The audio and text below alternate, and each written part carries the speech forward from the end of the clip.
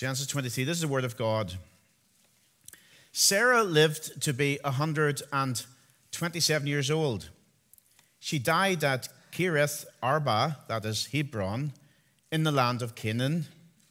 And Abraham went to mourn for Sarah and to weep over her. Then Abraham rose from beside his dead wife and spoke to the Hittites. He said, I am an alien and a stranger among you.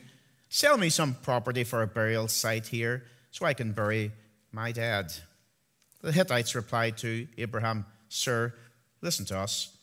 You are a mighty prince among us. Bury your dead in the choicest of our tombs. None of us will refuse you his tomb for burying your dead.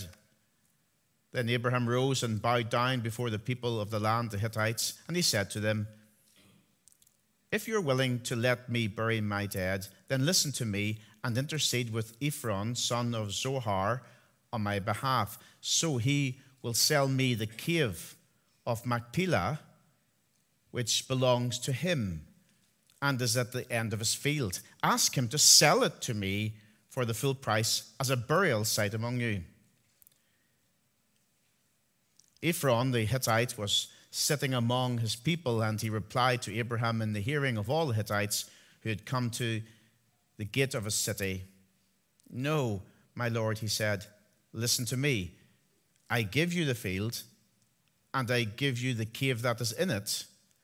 I give it to you in the presence of my people. Bury your dead.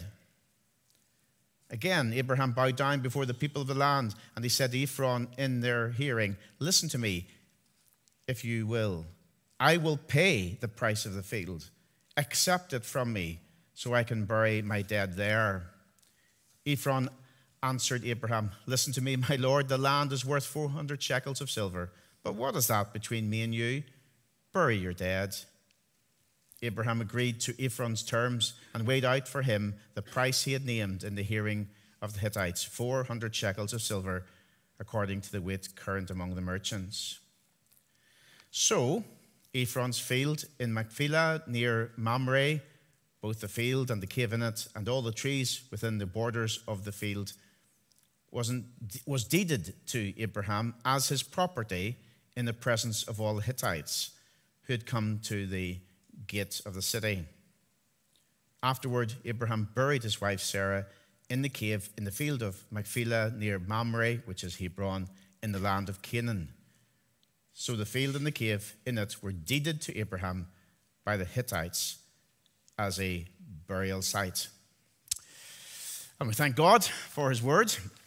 An interesting chapter, and Jeff's going to be opening that up for us in just a few moments' time. Okay, Genesis 23. Have your Bible open. We're going to be working our way through that together. Let me pray and ask for God's help. Father, thank you that you're a God who speaks, and we know that we need your help when it comes to your word, and so we pray that your Spirit will be at work in our hearts now, helping us to understand what it is you have to say to us as your people this evening here in Rich Hill. We ask this in Jesus' name. Amen. I want you to imagine for a moment that you are the preacher this evening, and you've just read Genesis 23 for the first time, and you're thinking to yourself, okay, what do we do with this? You know, it's one of those passages that you might well be tempted to skip if you were coming up with a sermon series. If you were to go and search online, and lots of churches that have been working their way through Genesis, who haven't maybe been holding to every chapter, you're pretty sure that Genesis 23 will not feature, okay? It will not feature. And maybe if I'd been come up with a preaching plan, I might have been tempted to skip it myself. But actually, I think Genesis 23 has much to say to us this evening. I think tonight we will see timeless truths that we need to hear, timeless truths about life, about death, and about living in a world that is not our home, but also a call to trust in the promises of God. Follow with me through Genesis 23 as we just work our way through this chapter this evening. Verse 1, Sarah lived 127 years. These were the years of the life of Sarah. And Sarah died at Kiriath Arba, that is Hebron, in the land of Canaan. And Abraham went in to mourn for Sarah and weep for her. We've been following the story of Abraham and Sarah for some time now, haven't we? It kind of feels like we've been journeying with them through the highs and the lows. We've been thinking about some of the promises that have been given to them by God. We've seen the birth of Isaac after much anticipation. Some of the highs. We've thought about some of the really low lows. Think about all the stuff with Hagar. Those were pretty low lows, weren't they? Think about Sarah being passed off as Abraham's sister. That was a low, wasn't it? We get to hear conversations that they have. We get little snippets of behind the scenes to see what life was like for Abraham and Sarah. Maybe you feel like you've got to know Abraham and Sarah so much so over the last few weeks that you feel like you have an insight into their life that actually is greater than maybe lots of the insights you have into any of your neighbors or many of your friends. And so as we've been working our way through, you've come to think of Abraham and Sarah as your friend. You've got to know them pretty well. And then we get to Genesis 23, and we read of Sarah's death, and it almost feels like we've lost a friend, doesn't it? It almost feels like we've lost someone that we've come to know and love. You see, Sarah's a really important figure as we consider our Christian heritage. Sarah is the wife of Abraham, Father Abraham. He had many sons. The one whom God chose to call the father of our faith. And Sarah herself features in Hebrews 11. She is no small player. And I think the fact that we have Genesis 23 in Genesis shows us just how she is a really key and valued part of the story. I wonder, did you know that Sarah's actually the only woman in the Bible whose age is recorded at her death? I'm not supposed to ask ladies their age, but I think if they're dead, it's okay. I think that's fine. It's a free hit. And not only that, she's actually the first burial that's recorded in the Bible. This is a really significant event. And rightly it is marked because Sarah is a significant player in the grand narrative of God's big story. But it also tells us something that we need to be reminded of. Sarah's a big player. Abraham and Sarah are pretty big names in the Bible. And yet here she is, and she has died. We are not too important to die. That's one of the things that we're reminded of as we read through Genesis 23. The death today is a problem. It's a problem that it has always been. Statistically speaking, your chances are not good. Okay, that's what we see. Everyone dies. Now, we live in a time in history where we have had significant medical advancements. Living today is very different than it would have been if you were living 400 years ago. If you were living 400 years ago, life expectancy would have been very different. We're told that average married couples would have 9 children, and on average 3 of those would die before the age of 21. And thankfully, we are not living in those days. But sometimes until we come right up close to death, we can almost think that it's not going to happen. We can almost forget that it's coming. I mean, we live in a world where we're constantly hearing about new medical advancements. We're constantly watching advertisement after advertisement for anti-aging creams and practices that will make you look much, much younger, which obviously you've all bought into. And we can almost forget that we will die of something. All of us here, that's true, isn't it? We're going to die of something. We're not too important to die. In fact, it's one of the marks of our fallen creatureliness, isn't it? We're not the Creator, and one day the Creator will call us home. He will call us back, and life here as we know it will come to an end. The same was true for Sarah. That's what we see, isn't it? She'd done well. 127 years, that's pretty good going, isn't it? And if you got to 127 years, we'd probably bring the Presbyterian moderator to visit or something like that, you know? It'd be pretty good, wouldn't it? But after life, after all of these years that were lived, comes death. And death's it's a funny thing, isn't it? Because even after someone makes it to the grand old age of 127, there's still a grieving, isn't there? There's still a grieving. Still unnatural, isn't it? Even if it comes in kind of the normal span of what you might expect life to look like. It's not like a child being born, is it? Where everyone is happy and joyful and rejoicing. No, it's not like that at all. When someone we know and someone we love dies, there's deep sadness in our hearts because we know that death is an intruder, isn't it? Death is an intruder into the world in which we live. And that is what it is. It's an intruder. We go back to the early part of Genesis and we see that Adam and Eve lived in a world where there was no death at all. And it was only after the fall, as a result of sin, that death was brought into the world. Physical death, yes, and also spiritual death. And so we recognize that death is not good. Death is entirely unnatural. And it enrages that longing within us for a world where there is no more death. No more death. That's what we long for, isn't it? And Genesis 23 reminds us all death is coming. We are not too important to die. And the second thing I want us to see is grief is right and proper. That's what we see, isn't it? Grief is right and proper. Look at what happens after Sarah dies. Abraham, her husband, went in to mourn for Sarah and to weep for her. Here is Abraham, the great Abraham, Father Abraham, and he is brought to tears. He's brought to tears. He may have been chosen by God, the father of a great nation, but it did not mean that he was immune from grief and suffering. It did not mean that he was immune from the sadness of losing his spouse. Now, his faith made a difference. Absolutely, we'll see that. His faith made a difference as to how he grieved. But he grieved nonetheless, didn't he?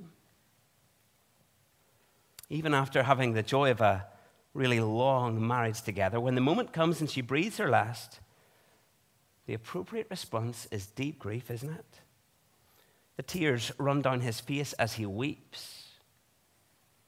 Isn't that too what we see with Jesus whenever his friend Lazarus dies? He weeps at the death of his good friend because death is an intruder, isn't it? Death is an intruder into the world that we live in. And death is this positively awful thing because it robs us, doesn't it? It robs us. It takes those whom we love away.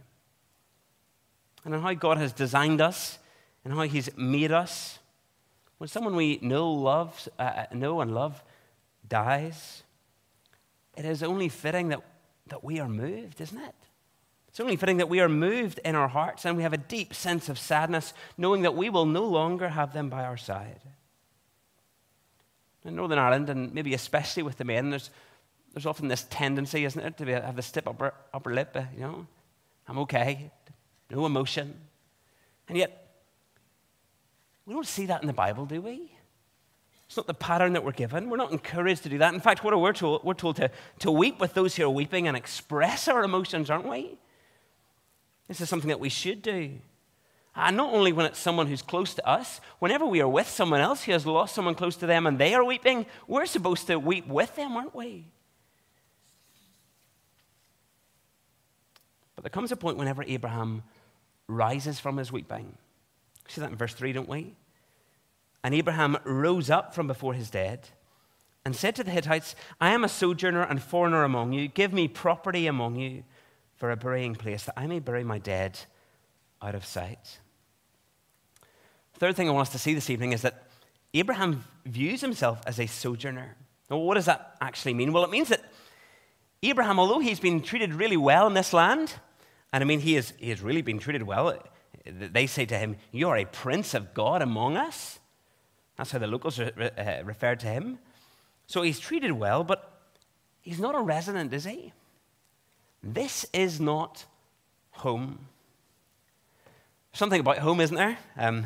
Before Christmas, we went away for a night, and we really, really enjoyed being away for the night. We'd looked forward to it, the hype for a few months, and the build-up. We're going away for a night. This is so exciting. We're going to stay somewhere else, and it was great. We absolutely loved it. But then you come home, you bring the luggage in, and you look at each other, and you go, it's good to be home, isn't it? It's good to be home. There's something about home, isn't there? There's something about being home, and it's good to be home, isn't it? And yet, there's something about what Abraham declares that is actually true for us all as Christians. We are sojourners. This side of the new creation, we will never really be home. We're not going to be there. mean, it's January, and I assume singing Christmas songs from the pulpit is probably banned. But, you know, when I think of Christmas, I think of Driving Home for Christmas, one of my favorite songs, you know, Driving Home for Christmas. And there you are. You just think it's going to be amazing, you know, the drive from Richhill to Portadown, it's so long, and you just over and over again, you know, I'm driving home for Christmas, and it's going to be incredible when I get home, and I get like everything done, and I just sit down, and it's Christmas, it's going to be incredible. That's what the song certainly makes you think, isn't it? And yet, no matter how good Christmas is, it never really meets all my expectations. Never really meets what my heart actually longs for. I wonder if you know what I mean, you know? You have this aching feeling, of course, yes, everyone together at Christmas, all be great at Christmas, driving home for Christmas, and then it still just lacks something, doesn't it? You see, I think, although we're to be content with our lot, and we've been thinking about contentment in women's ministry, and we're about to think about it in men's ministry, there is a sense in which in this life, we will never be fully content. And the reason is, we are not home. We are sojourners. This is a temporary place that we are. And home is to come.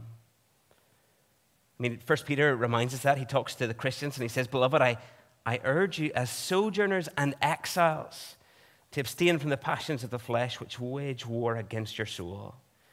You see, as Christians, we are supposed to recognize this is not our home. This is not it. Now, of course, we're to settle. We're to enjoy this life that we've been given. We're to enjoy the good gifts that God gives us. Absolutely. But it is not home. It is temporary. But there's an eternal life to come. That's the difference. This life is temporary, but there's an eternal life to come. And so the temporary mindset that we're to have in this life as his people reminds us of what is to actually come. This is not home, but home is to come for God's people. And so we're not supposed to live like this is it. That's it. We're not supposed to live like this is all there is. No, we're not supposed to pin all our hopes on how things are going in this life. That would be a crazy thing to do, wouldn't it? We're not supposed to put all of our hope in a particular relationship. We're not supposed to put all of our hope in our family members. We're not supposed to put all our hope in a relationship working out with a guy or a girl or our job or our wealth or our health diagnosis. Now, don't put your hope in all of those things because they're going to let you down. We don't put our hope in our good looks, the anti-aging cream, the car we drive, the interest rates, or our returns. No. As valuable as many of those things are, they are not the ultimate thing. Because the ultimate thing, we've already been thinking about it in the Catechism, the ultimate thing is actually the relationship with our Creator. The ultimate thing is where we will spend eternity. Will we spend it with God and experiencing the blessing of God? Will it be with Him in His new creation, or will it be separated from His presence to bless and rather coming under His wrath? Sometimes life can pass by so quickly and things can take our attention, can't they? They can just from one thing to the next, and before you know it, you've just given no time to consider the big questions of life. You've just been going from one thing to the next, and the big questions about God and about the Creator and about how one day we're going to stand before Him, that just hasn't had time to come into your reckoning.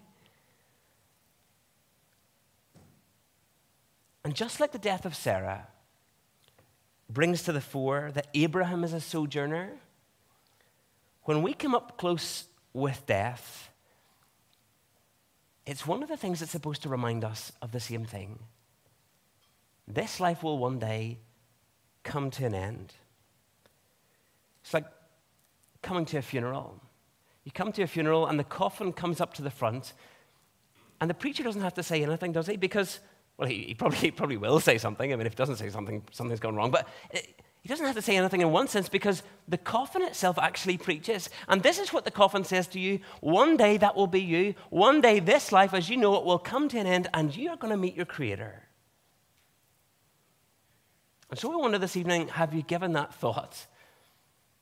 Have you given thought to the fact that this life is temporary? That your life, as you know, is coming to an end one day, we don't know when, But for all of us, we know it's coming. And we're going to stand before the Creator and we're going to give account. So I wonder, are you ready this evening? Are you ready for that? Are you ready to meet your Creator and give an account for your life? I wonder, is it obvious by how you live that you know this is not all there is? Do your neighbors notice that you live in such a way that this life is not all there is? Do your friends see that? Does your bank manager wonder as he looks down and thinks, this person lives differently. They spend their money differently than all the other accounts that I look at. Well, the fourth thing I want us to see is that it makes a difference to know God's promises, doesn't it? The difference God's promises make are huge for Abraham at this time of grief. You see, ever since God called Abraham and made some pretty huge promises, and we've been thinking about them over the last few weeks, we've been watching on, haven't we, at these promises, and we've been watching at how, despite the circumstances, God seems to deliver time and time again, doesn't he? He delivers on his promises. He does what he says he will do. And one of the promises that God has made to Abraham and to Sarah was in chapter 13, and it's with regards to the land. Now, God had told him, Abraham, that he would give him and his ancestors the land of Canaan. Really key. The land of Canaan. Now, this promise has been made many, many years before. And here we have Abraham, and he's an old man. He's just lost his wife. And yet, what's in his mind? But the promises of God. The promises of God seem to shape his living. God has promised him the land, and it seems that Abraham has not forgotten. And that's why such a huge section of this chapter is given over to the acquisition of the tomb and the field. I mean, just look at the chapter with me. Look at the chapter. I mean, the title in my Bible, in the ESV, says Sarah's death and burial. And yet, if you look at chapter 23, so little is actually given to talking about Sarah's death and burial, isn't it? I mean, there's no big obituary about Sarah and her life, talking us through all of her lifetime achievements. No, there's none of that. And the actual burial is summed up in one verse, in verse 19. So it's so little about that. Verse 19, after this, Abraham buried his wife in the cave of the field of Machpelah, east of Mamre, that is in Hebron, in the land of Canaan. That's it. That's all we're really told about her burial. Now, I think that there's some patterns that we see established here that point to patterns of Christian burial. We see that great respect is given to the dead body. We see that great care is taken to see that the body is actually buried, like a seed planted in the ground, awaiting the resurrection day. And so we could end up in all sorts of discussions, couldn't we? Burial versus cremation. And as Christians, is there a pattern that we see throughout the Bible? I suppose I think there is. I think there is a pattern that we see. And yet, that's not really the thrust of the text, is it? That's not really what I think it's wanting us to think about this evening. But rather, what we're looking at is the negotiation between Abraham and the Hittites in order to buy some of the land. That's the big thrust, isn't it? Verse 4, I am a sojourner and foreigner among you. Give me property among you for a burying place, that I may bury my dead out of my sight. The Hittites answered Abraham, hear us, my lord. You are a prince of God among us. Bury your dead in the choicest of tombs. None of us will withhold from you this tomb to hinder you from burying your dead. Well, here we see that Abraham is held in the highest of regards, isn't he? The locals say, you're a prince of God among us. Seems that his neighbors in Hebron, they've noticed something. They've noticed that God is blessing Abraham. And so they say, you're a prince of God among us. And at first glance, it seems incredibly generous, doesn't it? Abraham, don't even worry about buying a tomb. You just work away, use whatever you want. You can use whatever you pick. That's fine. But it's not what Abraham's looking for, is it? No, he isn't just looking for someone to say, it's fine, sure, use my tomb for now, that's all right. No, he is looking to acquire it. He wants to buy it. He wants it to be legally his. That's his thing. Let's imagine for a moment that you want to build a garage at the side of your house. And in order to make it wide enough for your new car, well, you need 2 foot from your neighbor. That's what you need. You need 2 foot from your neighbor in order for your car to fit into the garage. And so you go and you chat to your neighbor, and your neighbor is really quite happy. They're very amicable. They say, do you know what? I never use that 2-foot. You just work away. That's completely fine. Let's not worry about legal stuff. Let's not worry about all that solicitor stuff. You just work away. Build the garage. That's grand, okay? Well, that might be all well and good, but, what's to say in a few months' time or a few years' time, your neighbor changes their mind and they say, do you know what? No, I do want that wee strip. Or let's say they sell the house, and the new neighbor who moves in, they look at that little strip and they say, well, that little strip that's holding up your garage, I was hoping to do something really special with that. I had great landscaping plans. It all gets very messy, doesn't it? And you can see that Abraham, he knows that, doesn't he? And so it might sound nice, but he's not for falling for it. He wants something that is actually his. Abraham wants a plot to bury his wife, and he doesn't just want someone to let him use it. He wants it to be legally their grave. He wants to buy it. He wants to own just a little bit of the land in Canaan. Verse 8, and he said to them, if you're willing that I should bury my dead out of my sight, hear me and entreat for me Ephron, the son of Zohar, that he may give me the cave of Machpelah, which he owns. It is at the end of his field. For the full price, let him give it to me in your presence as property for a burying ground. So Abraham has made it really, really clear. He does want to buy the plot of land, okay? He really wants to buy the plot of land. He's actually picked out his choice, okay? He knows what he wants, and it now belongs to a man called Ephron. Verse 10, now Ephron was sitting among the Hittites, and Ephron the Hittite answered Abraham in the hearing of the Hittites, of all who went in at the gate of his city, no, my lord, hear me. I give you the field, and I give you the cave that is in it. In the sight of the sons of my people, I give it to you. Bury your dead. And it seems, certainly on the face of it, that Ephron is actually willing to just give the land to Abraham. But Abraham is not content to take the gift, is he? Now, we're not told exactly the reason why. Could be for similar reasons that Abraham refused to take the king's gifts back in Genesis 14. You might remember that. Maybe it's something similar. But for whatever reason, Abraham refuses, doesn't he? Verse 12. Then Abraham bowed down before the people of the land, and he said to Ephron, in the hearing of the people of the land, but if you will hear me and give the price of the field, accept it from me that I may bury my dead there. Ephron answered Abraham, my lord, listen to me. A piece of land worth 400 shekels of silver. What is that between me and you? Bury your dead. Abraham listened to Ephron, and Abraham weighed out for Ephron the silver that had named in the hearing of the Hittites. 400 shekels of silver, according to the weights currently among the merchants. Now, what we've just witnessed here is an official land transaction, okay? Don't know if that sort of thing excites you. Remember, I studied property investment. This is the sort of thing that gets me going, okay? Official land transaction. That's what we've witnessed in an ancient city. We're told in verse 10 that this was all taking place at the city gate. So that's the place where legal transactions takes place, okay? At this time, it's kind of the equivalent to going to the town hall. It's where the elders and the significant players of the city, they gather in order to do their business. Now, as we look at this negotiation, it seems somewhat strange, okay? I used to go to the mart as a boy and bid on cattle, and this goes against all of the kind of training that I got as a little boy, okay? Because, look at what happens. If you were looking to buy some property, right, you might try to haggle the price down, okay? That's normally what happens, okay? You might not want to show your hand too early. You might say, there's a few graves. I'd be happy with any of them, This seems strange, doesn't it? Because it starts off with the individual offering to give his property to Abraham. And Abraham says, no, I'm not up for that.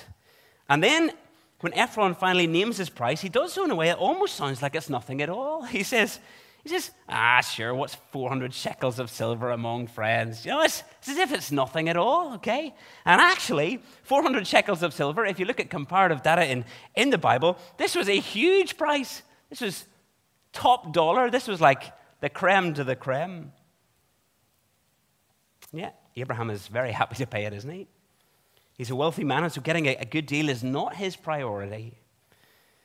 You see, for Abraham, the important thing is getting legal right and claim to some land in Canaan. That's the key for Abraham. In fact, the chapter tops and tails by reminding us that that is exactly where we are. Look back at verse 2. Look with me. It tells us that Sarah dies. Where does she die? Canaan. Verse 19 tells us Sarah is buried. Where is she buried? Canaan. That is really, really key. Really key. This is not some passage about how to buy and sell real estate. That's not what it's teaching us. It's not like Homes Under the Hammer where we're supposed to try to evaluate and see whether this was a prudent investment.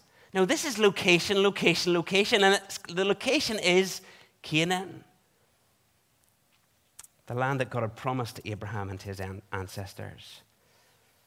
And so what we've witnessed here is almost like Abraham staking his claim to the promise. As if he was saying, God has made a promise and I believe it to be true. And so I'm going to purchase this little bit of land where I and my wife and some of my family after will be buried. And it's a pointer to God's promises. Even though he wasn't going to get to see it in full fruition in his lifetime, he believed that what God had said was going to come true. You see, Abraham knew that the promise of the land didn't just refer to this little bit of real estate in Canaan, but rather it pointed to something much, much greater, a heavenly land, a new creation to come. We read about it in Hebrews 11.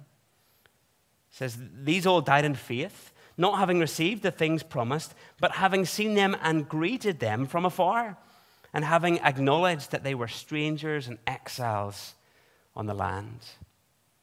And then it says later on in Hebrews verse 16, it says, they desire a better country, that is, a heavenly one. You see, for Abraham, even in his grief at losing Sarah, he keeps one eye on the promises of God. Even in the grief, he reminds himself of the promises of God. He knew that this life is not all there is. He knew that the promises of God were much, much bigger than the life here on this earth. He knew that he was looking forward to the city of God that was to come, not just a city he could see here and now, no, a city that was to come. That's what he kept his eyes on. And it seems that he was able to lift his head. He was able to lift his head, and that enabled him not to get stuck in his grief, but to still live in hope, believing the promises of God, trusting in them to be true to the point where it made a difference to how he actually lived on the ground.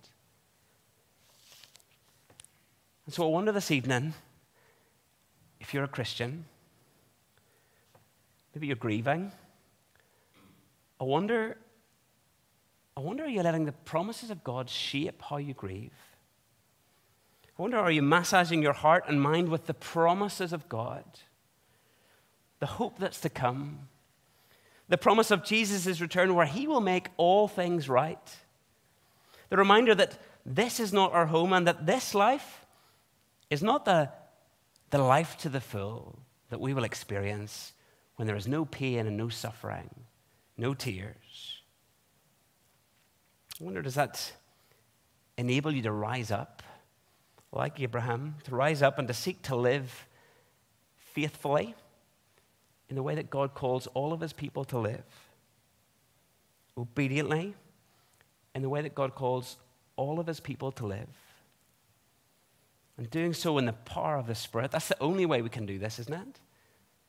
Only empowered by the Spirit of God living within us and giving us the strength to be able to do it. You see, Genesis 23, it's really not a passage you want to skip over. It's not a passage you want to skip over. No, it's full of timeless truths. Timeless truths about life and death and living in a world that is not our home. And it's also a call to trust in and put our hope in the promises of God. Let's pray and ask God to help us to do that now.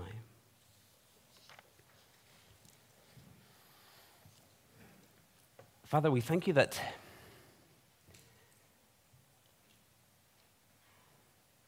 we thank you that your word doesn't skip over the hard things of life. Father, we're thankful that your word speaks into death and grieving and weeping. For some of us, that's maybe where we're at this evening, grieving and weeping. But Father, we're thankful that your word also reminds us of how to live in that. Points us to the promises that we know are true. Points us to the hope of the new creation to come. A life where there is no pain and suffering and death. And so, Father, I pray for all of us, whether today is the day that we grieve or whether that's tomorrow or someday in the future. Lord, remind us of the hope that's to come, how your promises are sure, how we can bank on them completely. And Lord, might it shape our living, and might that be a witness to those around us, that they would see that we know this life is not all there is, and yet our life is secure because it is in Christ. Father, we ask this in Jesus' name. Amen.